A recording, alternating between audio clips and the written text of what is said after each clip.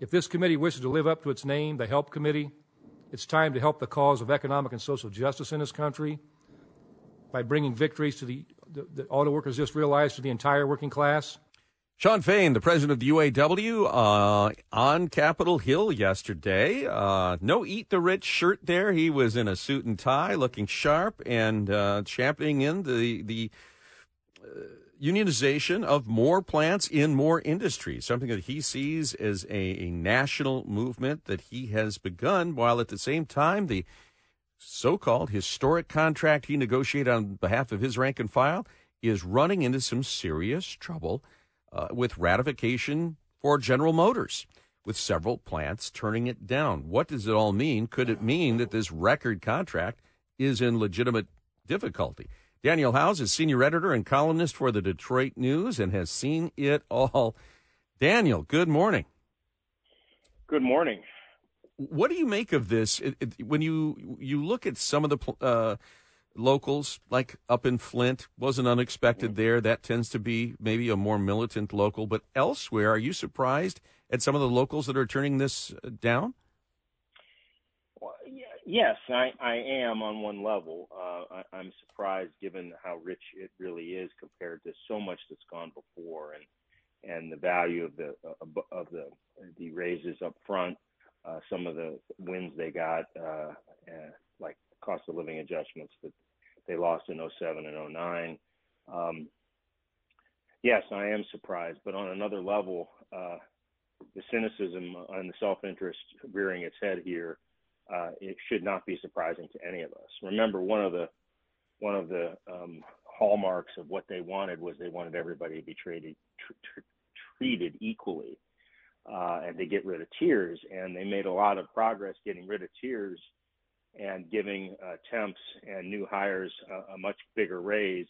And now we're quoting members who have been around. They call themselves legacy members who've been around for 20-some years, basically saying those guys are getting too big a raises too quickly, and what about us? So as a result, we're going to vote no.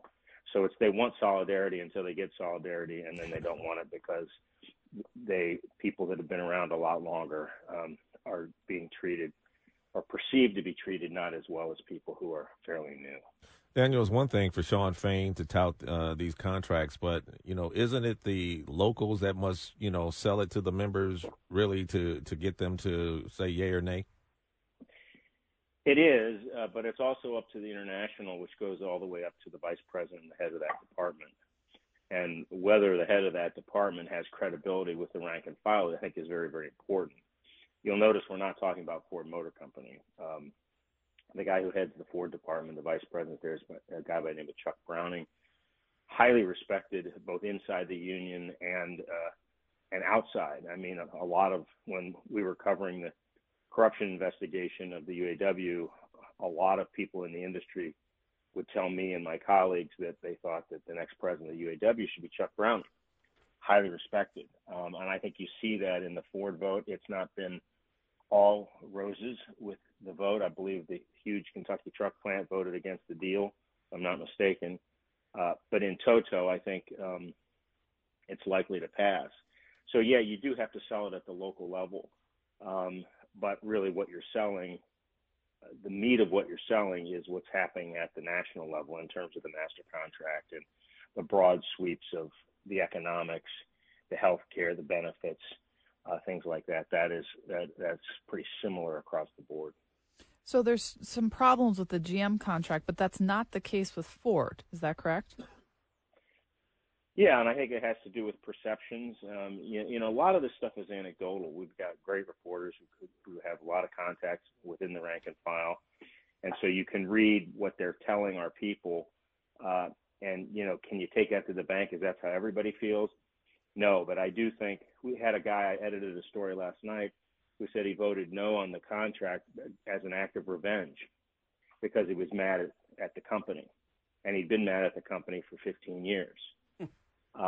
That's one person, and I mean, not a way I'd want to live my life, but nevertheless, that's one person. I do think that there is a sense,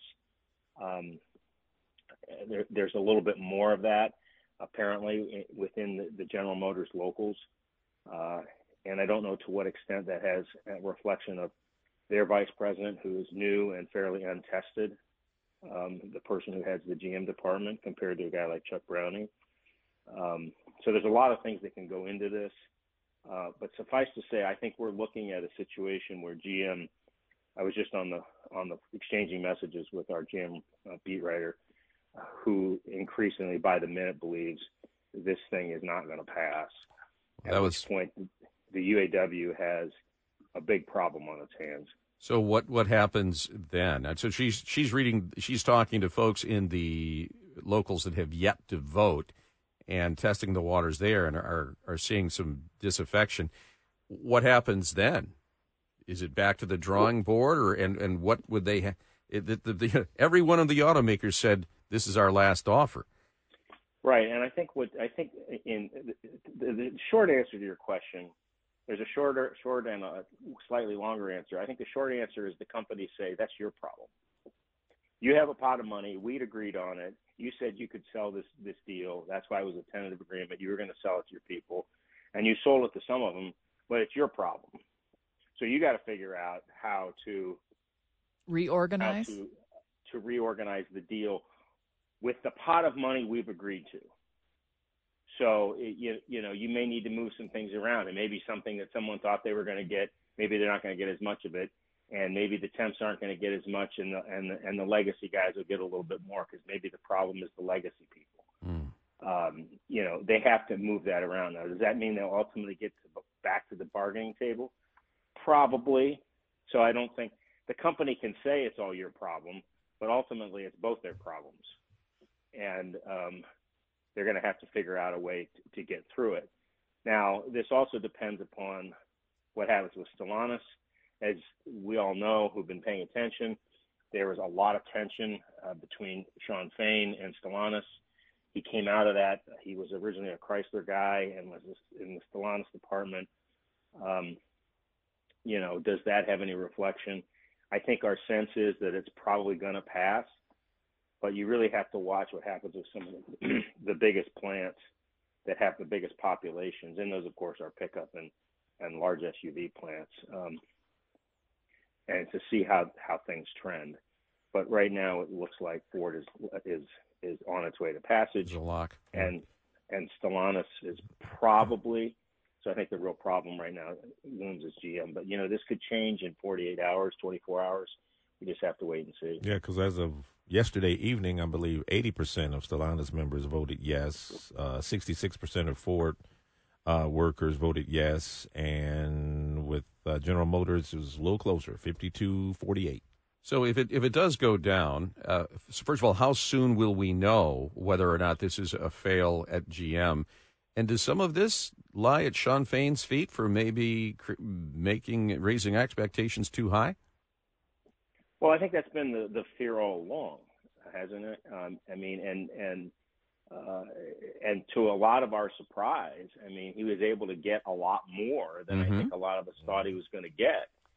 So if you look at it from that perspective, you say, hey, the guy over-delivered for what you think. But yes, I think there are people who have overly inflated expectations. They kind of view you listen to what they say, they kind of view the contract as an immutable law that is cast in stone, and then anything that you quote lost, irrespective of what the conditions were or the competitive market conditions, you have to get that back, and that's what the game is all about. And we had quoted one person saying, an 11% bonus, or not bonus, pay raise, immediate pay raise upon ratification wasn't enough, and it should be 15, so they're voting no. It couldn't be more arbitrary. Right.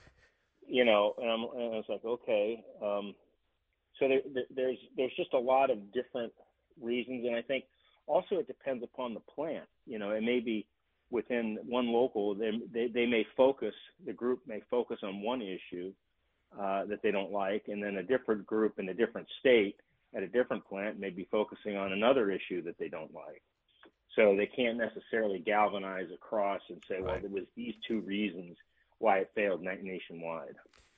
Well, a huge flashing yellow light this morning, Daniel House, from you and your reporting partners at the Detroit News, that the GM deal is in deep trouble. We'll await to see that if it becomes official, and then what next? Thank you, sir. I will say one thing very quickly. I do think you will get, our sense is you will get a very good indication of whether the GM deal fails today. Okay. All right. Well, we'll be watching, and we'll be likely talking about it here with you tomorrow. Hope your schedule's open. Get up early. Yeah. Get your rest, Daniel. Thank you so much. Daniel House at the Detroit News. The deer hunters are out. The hunt is on. Means a lot to this economy and to pure Michigan traditions. We'll talk about it at 8:49, just ahead on WJR.